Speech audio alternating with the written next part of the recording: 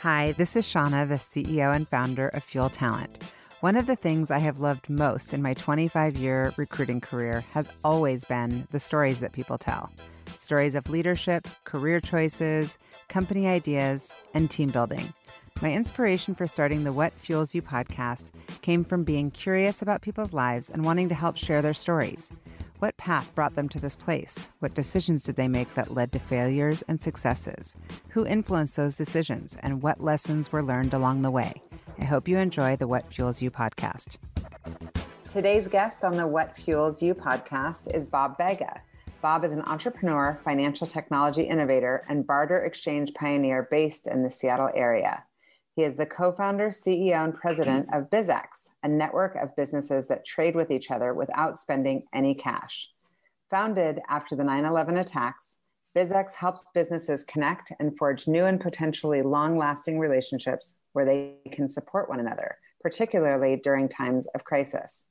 Prior to founding BizX, Vega launched the Barter Business Exchange, which facilitated more than $60 million in trading volume per year and involved more than 4,000 member companies, including high-profile brands such as Rogers Communication, Revlon, and Kodak. He also served as the COO of UBarter, a consumer-focused online barter program and platform.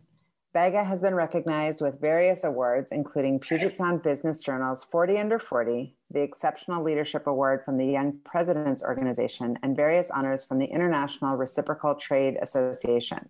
He currently lives in Seattle, Washington area with his family. Welcome, Bob. Thanks for having me, Shauna. That's an impressive bio and intro. I'm like, wow, this guy is just like boom, boom, boom. It's all about the barter.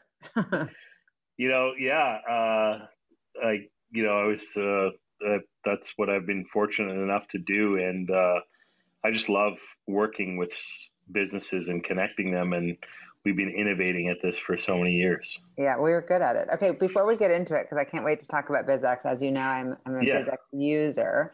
I want to talk about you as a child, but even before we do that, I'm going to hit you with some rapid fire. You ready? Okay. Here we go. I know you love to travel, so I'm curious, now that the pandemic and people are getting vaccinated, where's the first place you want to go? Where are you going to travel? I want to go to Australia with my family. I've not been there. And then Italy. My wife has been dying to go to Italy. Yeah, both places I've been and highly recommend both. Awesome.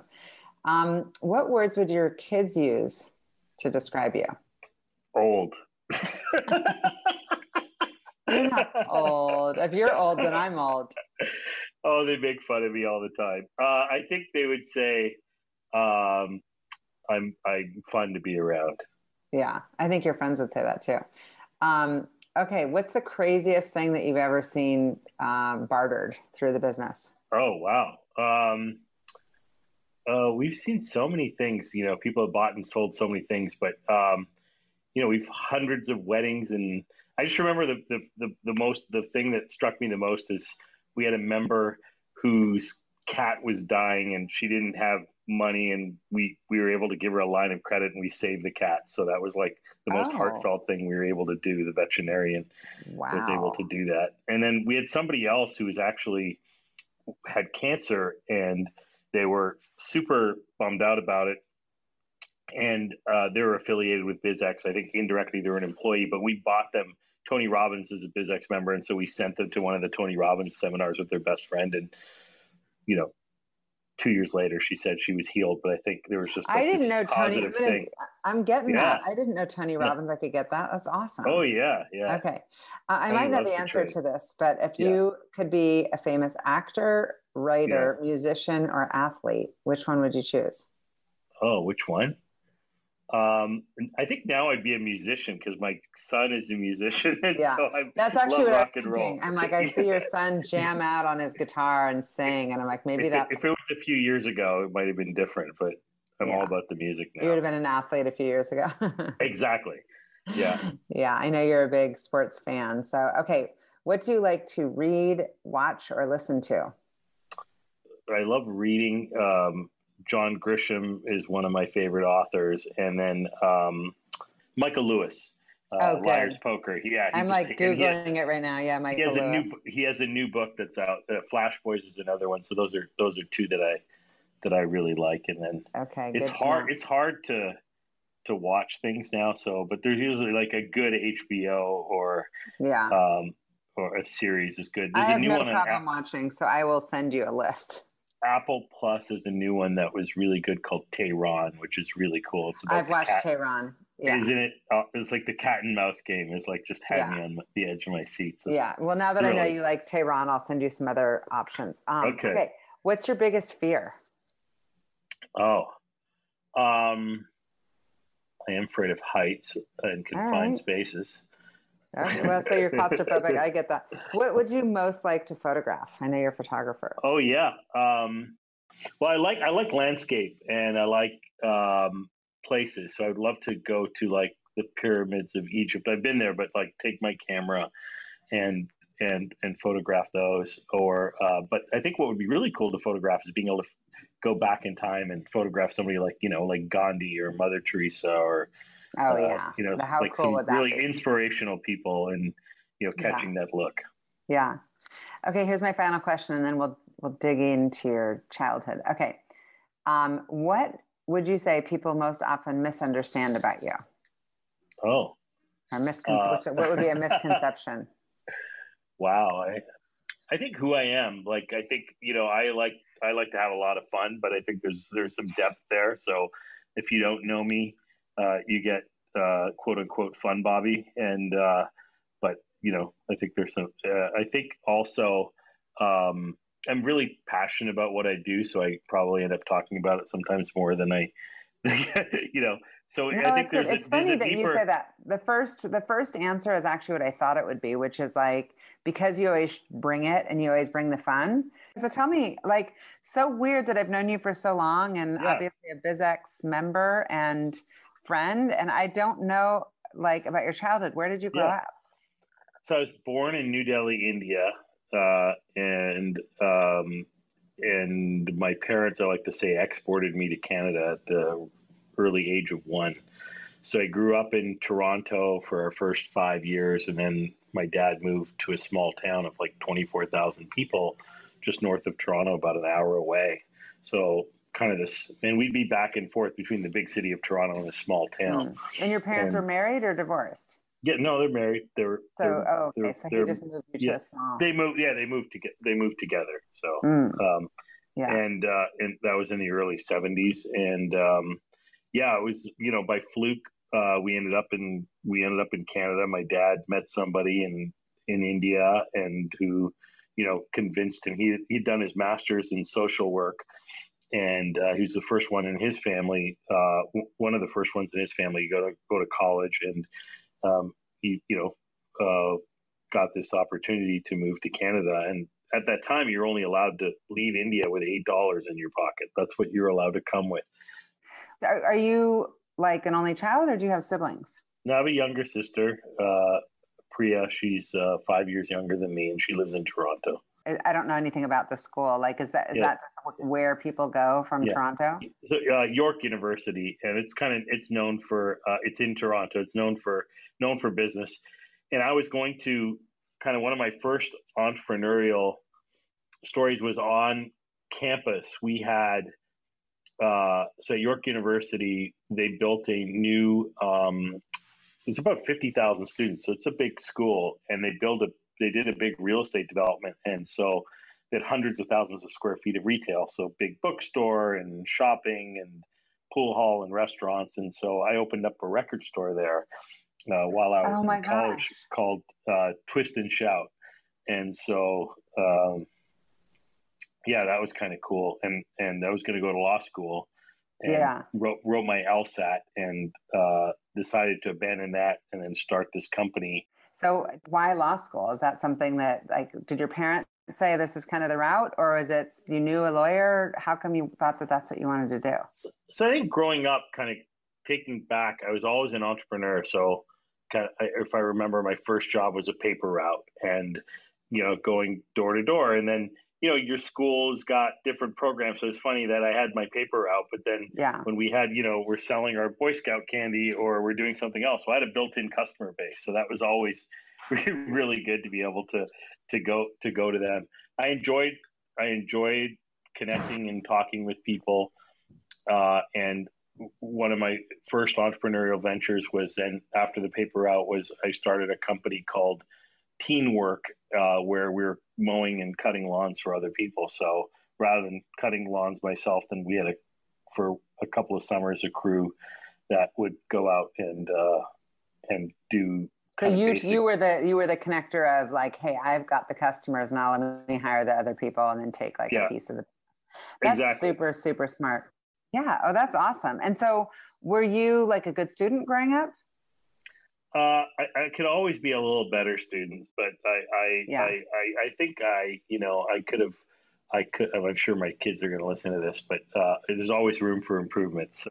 It's like when you do have that entrepreneurial spirit and that ability to bring in and nurture relationships with customers, I almost feel like you're just fine. Like you're off to the races. Any business needs that skill set.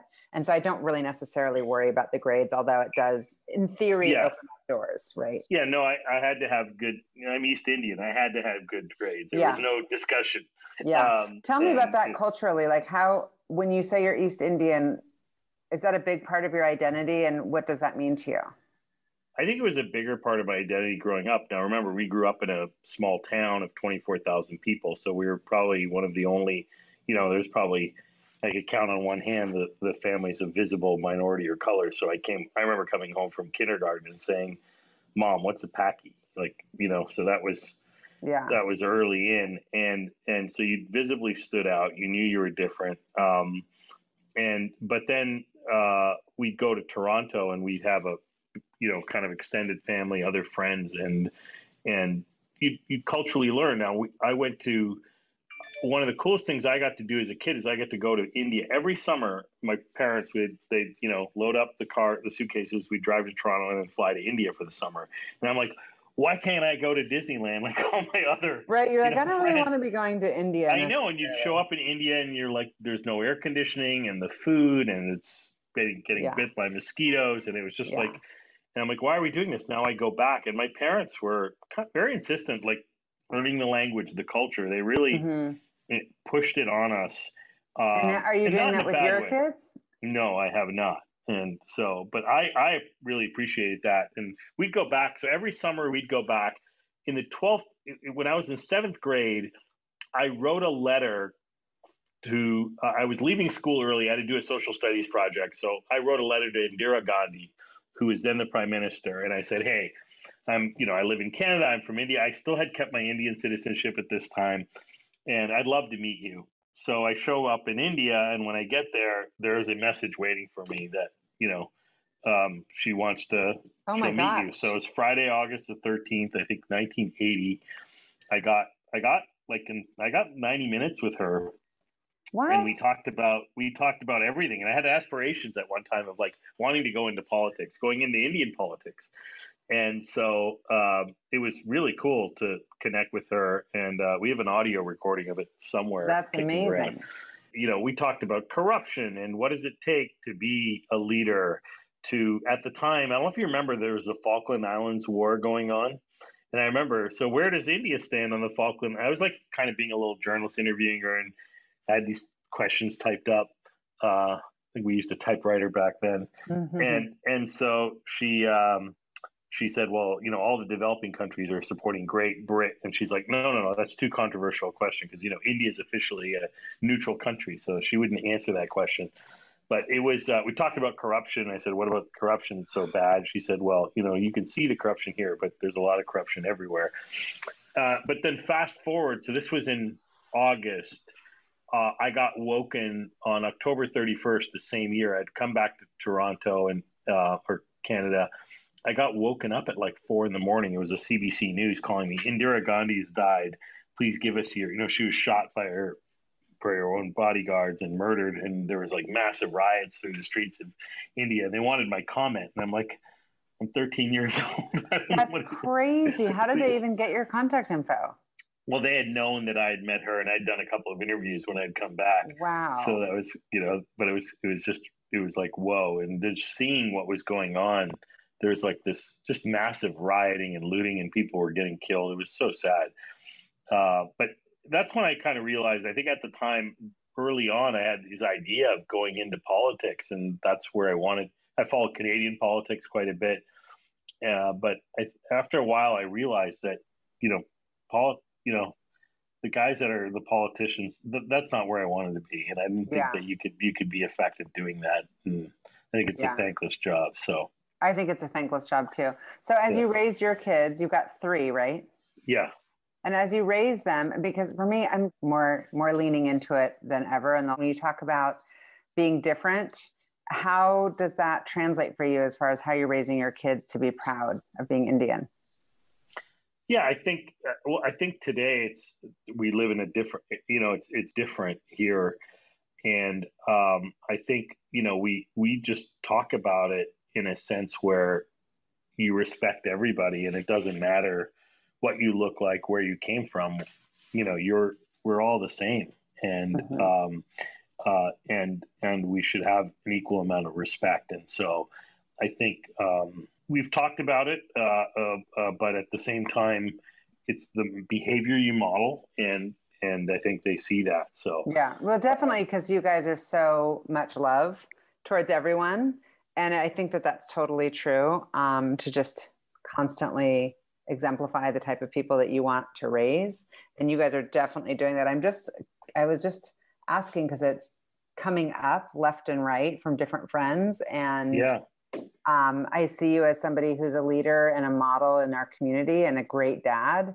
And so for me, selfishly, I'm always just trying to get little nuggets from people like, you're doing it right. You've got these amazing children. What can we learn? And yeah, that makes sense. So tell me, okay, let's go back to, you went to school, you did this record store, and yeah. were you going to kind of keep that store, or did you get lured away into this bartering Yeah, so I had business? a friend who had kind of said, "Hey, I've got this idea," and I said, "Well, how does this work?" And we sat down, we got together, and I started this. We ended up starting this company. We borrowed $10,000. We started this company called Barter Business Exchange, and I left my mom. My mom, who's like running. Can you imagine your mom running a record store? And so she could tell you more about Madonna, YouTube, Prince, the Rolling Stones, because it's like, okay, mom, you're handling this and you're running it. I had a passion for music and electronics, and it was just a great location. An entrepreneur. That's why we opened it. And then we were thinking about law school, and so started this company and said, okay, where is it going to go? Well, it was successful beyond our wildest dreams and really took off. And we were the 46th fastest growing company in Canada. Wow. And did some really really cool things, and grew it. And then in 1998, there was a company, is actually based out of Seattle, that was working on some internet technology called UBarter. And so we put the two companies together and we took it public as ubarter.com. And then shortly after, I was coming out here only for 6 months. And shortly after, it was we got bought out by, I don't know if you remember Network Commerce, Yeah, shopnow.com. yeah. So he bought the whole thing. And so we kind of closed that deal, I think, in early 2000. Yeah, and you stayed. Yeah, I stayed in Seattle. So I left there. I stayed in Seattle. What really caught me was interesting is that when I came here, I just remember how dark and rainy it was. But then waking up one Saturday morning and seeing the sunshine in Mount Rainier, it's like, holy crow, like what the heck is this? And driving around, getting lost, and just kind of slowly falling in love with the surroundings here. Yeah. And then I met one of the first people I met when I moved to Seattle was your brother Oh, through EO. seriously? Yeah, because I was part of EO at the time. It was YEO Toronto, so I moved to this chapter, and Scott was hosting. I went to the Howard Schultz event at Starbucks that he was hosting, which was super cool, back in '99 or 2000, and I Yeah. just moved here. and yeah, he was, like I said, yeah, one of the first people I met. He's such a promoter of BizX. It's incredible. I mean, he's like Mr. BizX. Everybody knows. They're like, he loves it. It's so great. So yeah, he was one of the first guys I met, and then I joined the EO chapter here, and I was doing some other things, and then September 11th hit, and I remember how bad it was, and it was October 2001. I was in my forum meeting in Kirkland, downtown Kirkland, and everybody was complaining about how bad business was and kind of freaking out because like nothing was happening. And so I was sharing from my experience, as you do in forum, hey, one of the ways you could help each other is you could trade with one another because you don't have to use cash. And so by the end of the meeting, my forum mates had convinced me to get back into this business. So we started BizX. Oh, that's awesome. And how's BizX going? Like tell the listeners who don't know BizX, like what it does and what the business model is. So BizX in its core is, we're a modern day digital barter exchange. Barter is the oldest form of doing business. Kind of predates money. I'll give you something, you give me something, but that's not like very I'll give you my daughter and you give me a goat. Yeah. Or I need a dentist and I'll give you a goat. So yeah. But the thing is, I don't eat meat, so I don't eat a goat. So that's why money was invented. And so today we've got over 7,000 businesses that are on our platform that all trade goods and services amongst each other. So now, for example, if you're a restaurant and you need, $5,000 worth of plumbing, rather than having to reach into your bank account and write a check, basically you could pay for it with $5,000 in meals to new customers that you wouldn't have had using our own currency, BizX dollars. So that's the premise behind it, and ultimately the strength within BizX is the members that support each other because they drive new business to each other. And so the big, at the end of the day, it's how do we drive new customers and better cash flow? That's the to help people protect their balance sheets. And I'm sure this past year with the pandemic I'm super interested in hearing about it. But I first want to understand, so what exactly is the business model? Like, how does BizX make money? Yeah. So we've got a community of businesses, and they all use, rather than using US dollars, they use BizX dollars as a supplement. It's kind of your extra business, right? So you've got a restaurant, you've got 100 tables. Quite frequently, you're selling you're usually selling out 80, you've got 20 empty. It's a way to fill up those extra 20 tables. And so it doesn't replace your existing business. It's all incremental and extra business. The BizX business model is we basically take a transaction fee. So we get paid a transaction fee when BizX sends other BizX members new customers that they wouldn't have had, and that's how we make our money. And what's the most common thing that you have to overcome day in and day out? Is it explaining the business? Yeah, I think people sometimes barter are we trying to avoid taxes? No, it's above board. We issue a 1099. Oh, I don't, my business isn't in trouble. I don't need to use it. And you don't need to be, because some of our the most successful people that use our business are the ones that are the strongest companies, because they're looking to gain a competitive edge and gain more customers or increase their cash flow further. So I think it's just there. Sometimes what we find is our customers or prospective members fall into a couple of camps. Either A, they think this is the most amazing thing because they realize that this is a smart way to preserve cash, preserve cash, increase cash flow. The second camp you run into is people that just that they're much more skeptical, or they need a little bit more information on it. But it falls into one or the other, and it is a bit of a like riding a bike. So once you get, and our best members are the ones that were the most skeptical, because of course, once they get it, they get it. Oh, and they're, tell me they won't do about anything.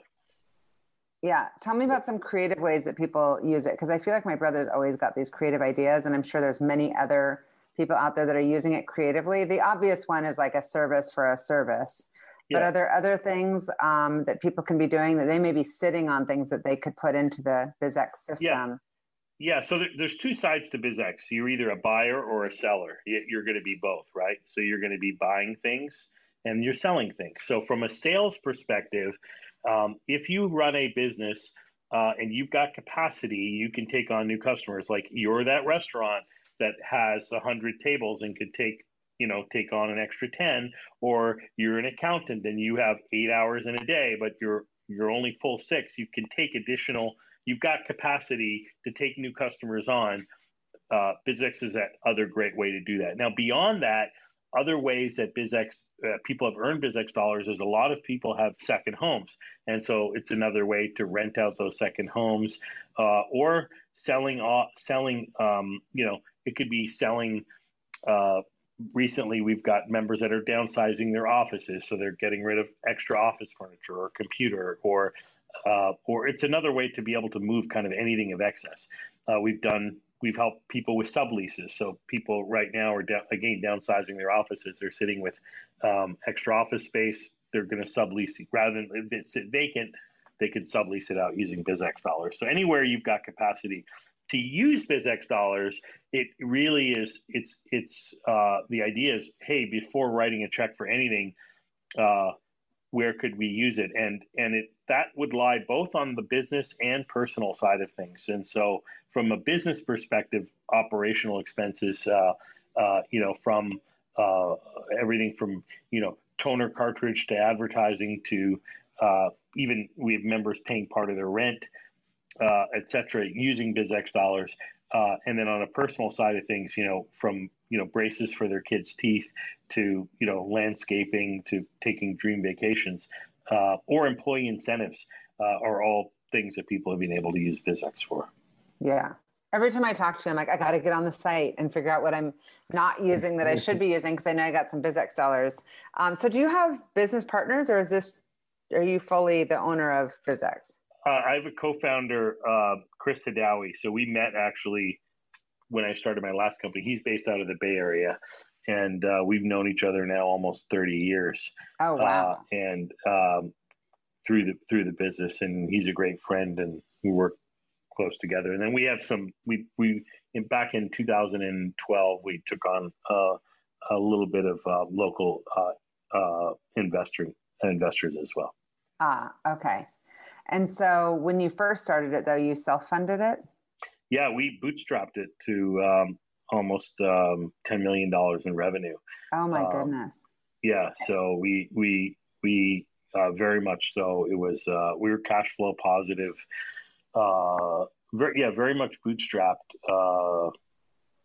Starting the company. Yeah, old school. Where are you trying to take the business? Like, where's your ultimate? Like, I'm sure you feel successful now, but all entrepreneurs have that concept. Yeah. More and more, I need to have more customers. Yeah, we're looking at it.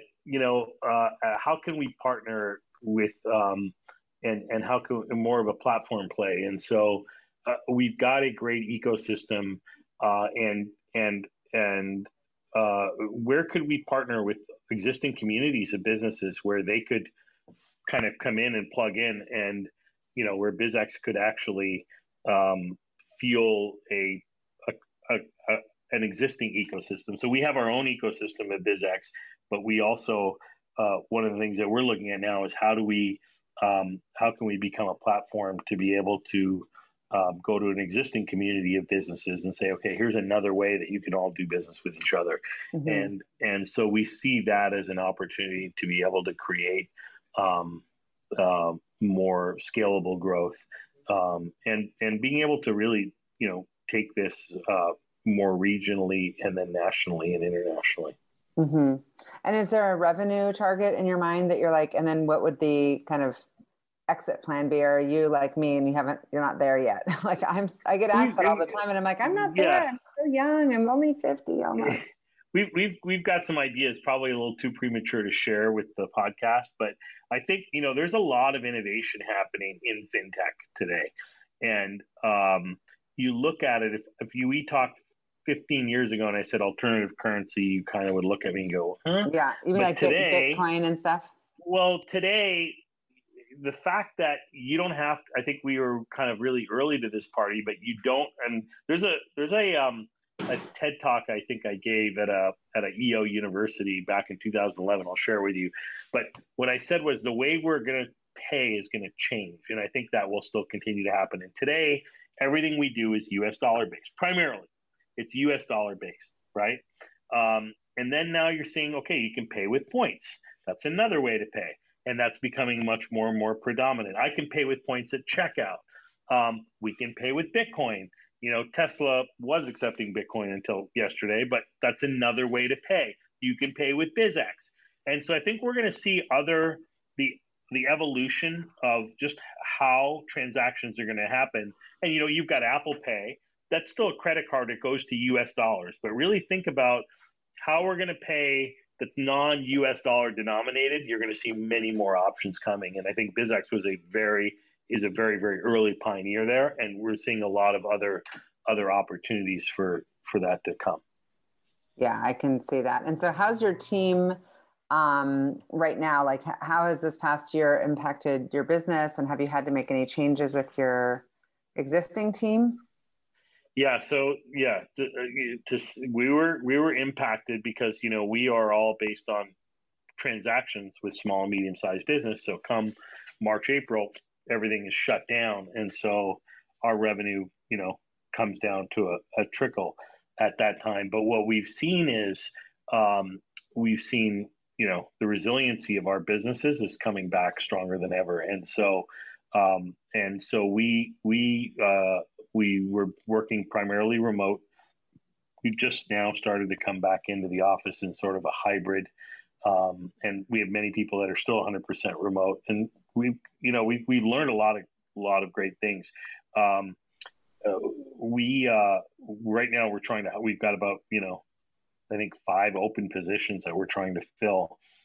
We had to downsize a little bit, and now we're trying to scale up again as quickly as we can. But what a resilient team we have that has gone through this. And this team was working kind of round the clock from home, really helping these businesses with things that they needed, whether it was helping them get meals out to their employees, helping with PPP and masks and gloves, helping get the new website launch. You heard about all these great pivots that happened.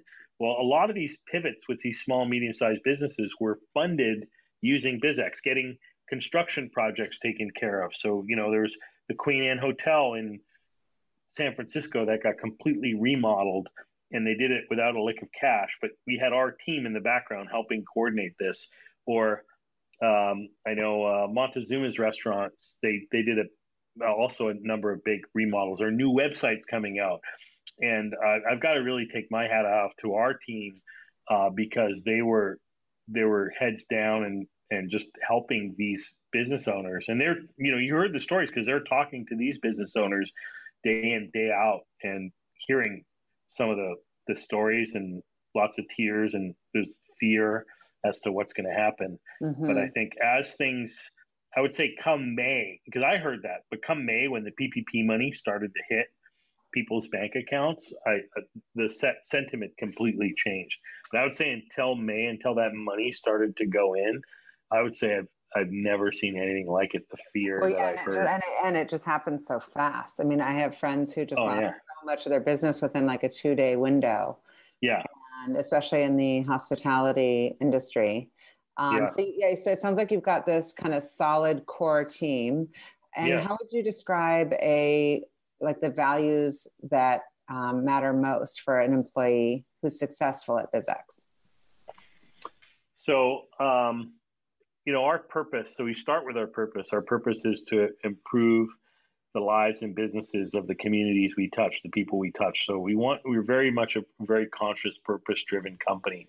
In fact, one of the things we've done is we have been taking this time, and we're actually right in the middle of this exercise where we've got the whole team, and we're talking about our values and saying, okay, what do we what do these really mean to people? Because as you grow, as an organization grows, we wanted to retest them to make sure that everybody was, hey, you get this, we're bought in, and do we need to make any tweaks? So we're making actually changes as we speak. It was a really cool exercise. We had an outside facilitator come in, really work with the team, and I kind of said, okay, go and the team came up with this, and they came back and then they shared. And I would say we're about 90% there, but it really allowed us to reaffirm our values. And one of our core values is think big, be bold, take action. Another value that's super important is do the right thing. I think we're tweaking that to say integrity and but basically do the right thing, integrity. It's one of the things that is important to me when we say integrity is, yeah, I'm honest, that's important, but I say your words, your actions, your thoughts are all in line with each other, and what we say, what we do, what we think, that's super important. I would say we had a value called exceed expectations, and I think the team came back, and the one we're tweaking that to is excellence. And so the idea is everything we do is in this mind of excellence, and how do we deliver excellence? And I would say exceed expectations is a great way to describe that.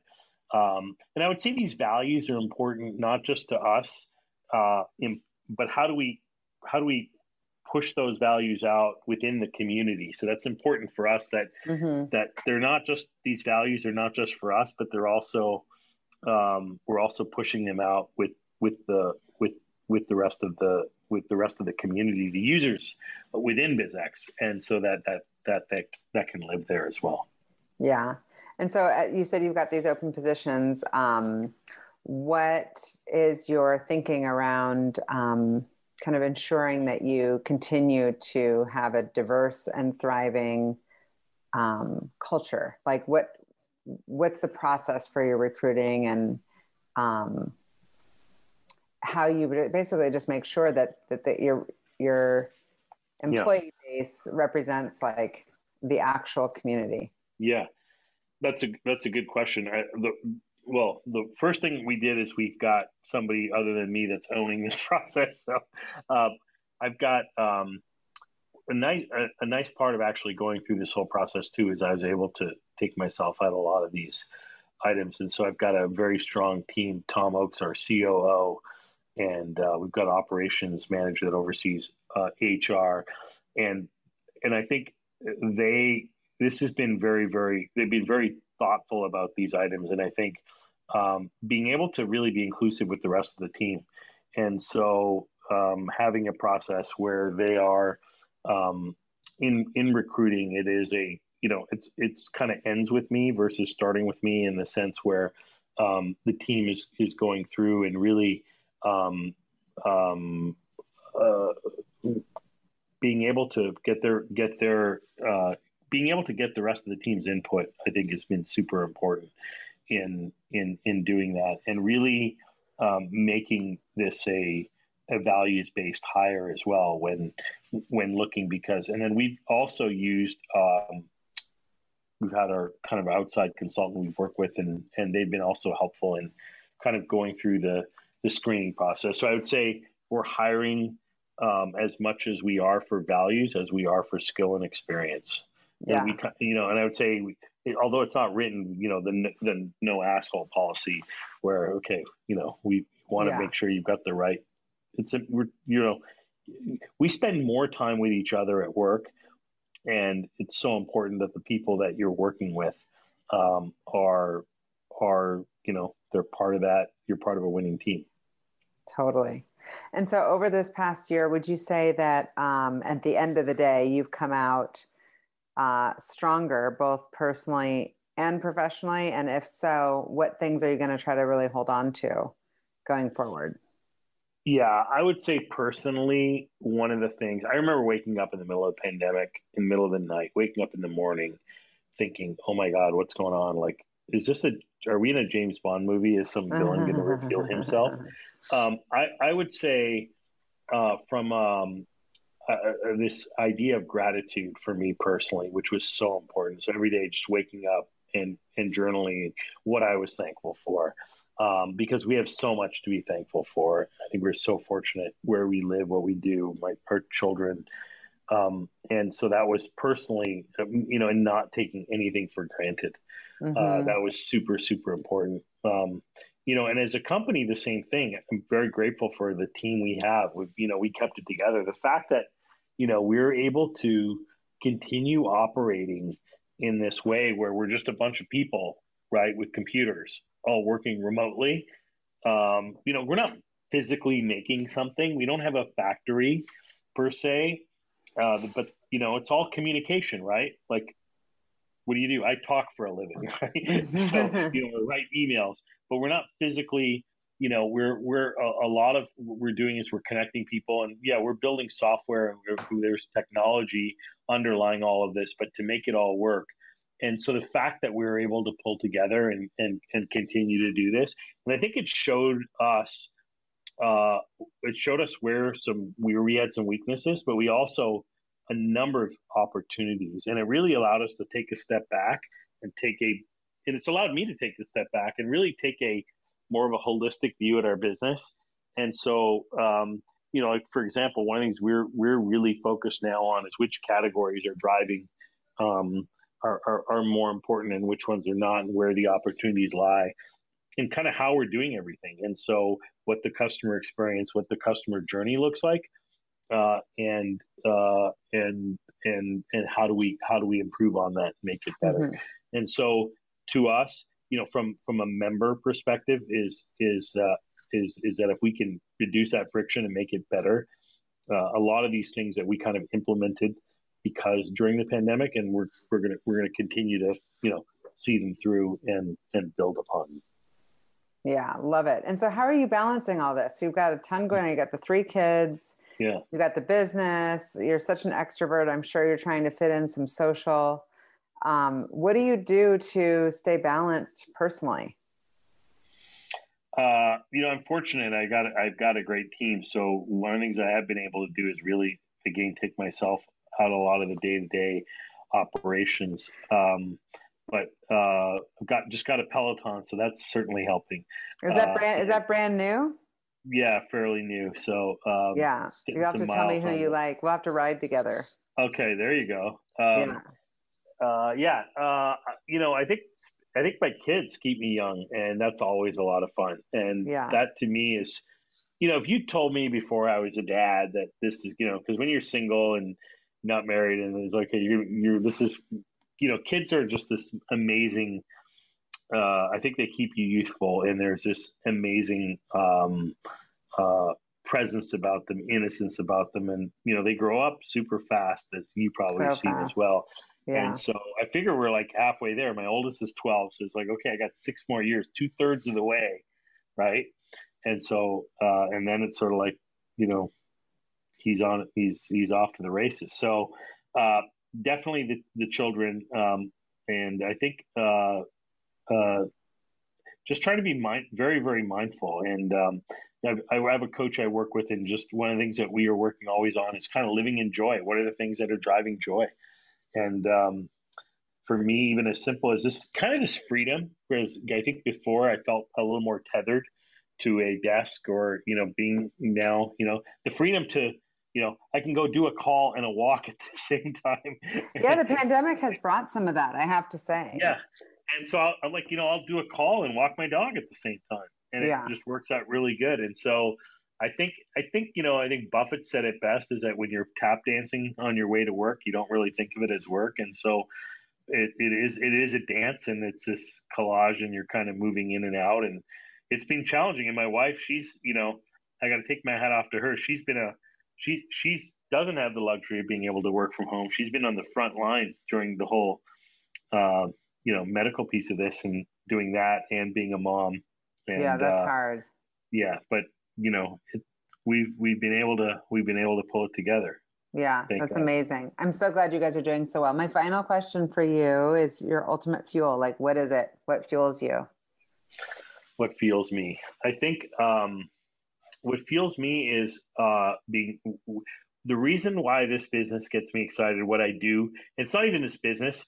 it's when you're able to see 1 + 1 = 11. I just love connecting people. And so whether it's through BizX or not, but I'm like, hey, you two should get together. There's something there. Being that matchmaker, that fuels me because you're able to help both people. And so I think that's why I'm in the business I'm in. But I love doing what I'm doing, and just being able to do that in a genuine way where it's like, okay, here you go make something special. Thank you for listening to the What Fuels You podcast. Be sure to subscribe, rate, and review on iTunes, Google Podcasts, or Spotify, and follow us on social media to keep up with the latest news and episodes. You can also contact us at podcast@fueltalent.com to provide feedback, ask questions, and share topics or guests you would like us to cover in the future. We hope you feel inspired by our guests and that we have helped fuel your day. Join us next time for another episode of What Fuels You.